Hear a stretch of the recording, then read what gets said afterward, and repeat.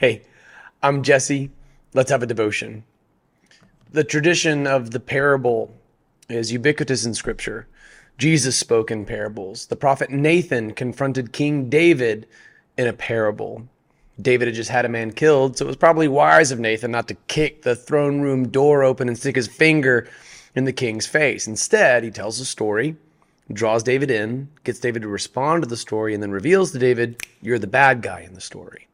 Now, fortunately, David's response is one of confession and repentance. It's where Psalm 32 and Psalm 51 come from. It's incredible. Jotham is going to use a parable now. If you remember Jotham, he's one of the 70 brothers of Abimelech who got away.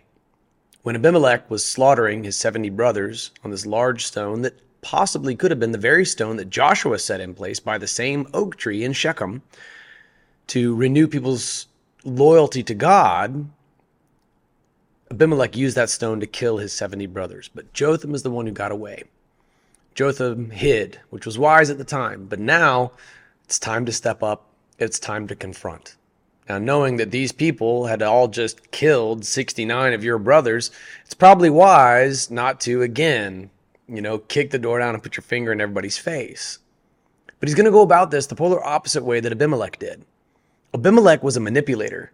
He spread rumors, started with his family, started with his uncles, began to just spread the rumor that he wanted out there, and then snuck into power. Now, Jotham's approach is completely different. I think it's much bolder. Take a look at Judges chapter 9, verse 7. When they told Jotham, he climbed to the top of Mount Gerizim, raised his voice, and called to them. By the way, remember Mount Gerizim. We're going to come back to that. Listen to me, citizens of Shechem, and may God listen to you. That is a chilling warning. The trees decided to anoint a king over themselves. Okay, this is the premise of the parable. They said to the olive tree, reign over us. But the olive tree said to them, should I stop giving my oil that people use to honor both God and men and rule over the trees? Then the tree said to the fig tree, come and reign over us.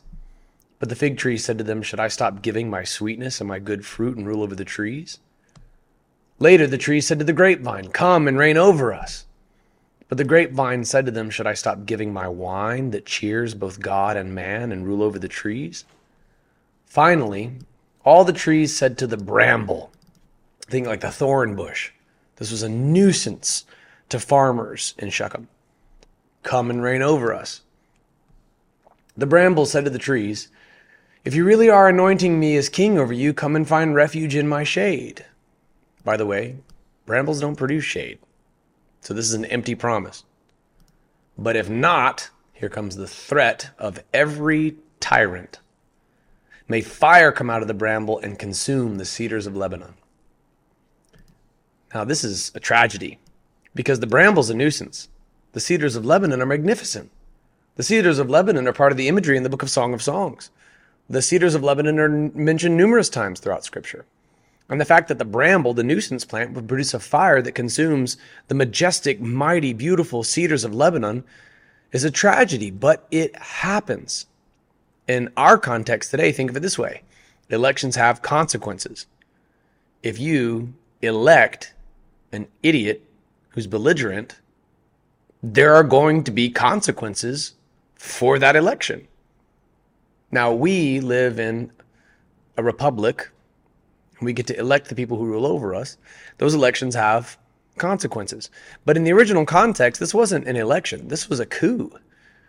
Abimelech was trying to live up to his namesake. He said, my father is king. That's what his name means. That name was given to him by Gideon, who in Judges 8:23 said, I will not rule over you. None of my sons will rule over you. The Lord will rule over you. And then he went off the rails and named one of his kids, my father is king. So it's no wonder that Abimelech is doing this. He was named for it, for crying out loud. Abimelech is the bramble in this text. That's the catch of Jotham's parable. So first I want to talk about Mount Gerizim. We saw it before in Deuteronomy 27. When you have crossed the Jordan, these tribes will stand on Mount Gerizim to bless the people. Simeon, Levi, Judah, Issachar, Joseph, and Benjamin. And then there's Mount Ebal, where a curse is delivered. In verse 57 of this 9th chapter of Judges, Jotham is going to stand on Mount Gerizim, which was originally intended, according to Deuteronomy 27, for the proclamation of a blessing. He's going to pronounce a curse.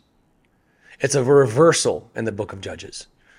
If that same stone where the brothers of Jotham were all killed by Abimelech, their own brother, is the same stone that Joshua set in place as a reminder of the renewal of God's covenant with people, if it's under the same oak tree that was by the oak of the sanctuary, all right, if it's the same place, then it's all the more striking as another reversal. It doesn't have to be the same stone and the same tree. Either way, circumstances have completely reversed. There's an utter dearth of leadership in the book of Judges. It's failure of leadership. The leaders are all failing. They're suffering attacks of lust and giving into them. And so the people suffer loss as a result. Hence the title of the series, Failure, Lust, and Loss. When they would worship pagan gods, that was just lust. That's what would draw them into it. So Jotham's parable is delivered from the very mountain where there was supposed to be blessing. Take a look at this parable and see how Jotham's really saying something with it. It's not just a story about talking trees. It's about a dearth of leadership. We saw this with Barak. You see it even on the pagan side with Sisera. That's the whole tone for the book of Judges. For a lack of leadership, predators sneak in and their thorns just take over the throne. And then when they get it, just like the bramble does in this story, they hold it with threat of force. This is what every dictator does. He kills the opposition. That's exactly what Abimelech did. He killed the threats to his self-proclaimed throne. This is what Kim Il Sung's dynasty, Kim Jong Il's dynasty has done. This is what Idi Amin tried to do. This is what dictators do. Once they have power, they refuse to let it go, and they use threat of death upon anybody who would oppose them. Okay, this is what dictators just do. Okay, Putin. So the bramble has occupied the vacuum of leadership because all of these other qualified trees, if you will, just to not to read too much into Jotham's parable, you've got the grapevine, the fig tree, the olive tree, and none of them is leading. There's a vacuum of leadership. And if the parable is to suggest that the olive tree is qualified and the fig tree is qualified and the grapevine is qualified, then you have qualified people who are all saying, I don't want to be in charge. I don't want to step into that role. It's entirely possible that this text has arrived on this day because someone watching this devotion has an opportunity for a promotion, for leadership to step up, to start something new, and you're apprehensive. Okay, listen to Jotham's parable. If you don't step into that role, the bramble will. So step into that leadership role if God's calling you to do it. Yeah, it'll be challenging. Yeah, it'll be lonely. And yeah, it'll afford you some arrows. But if God's calling you, I pray that you'd step up. That's the message of Jotham's parable. In the absence of leadership, predators swoop in. Moreover, look at Jotham. I want you to speak up. I want you to speak up.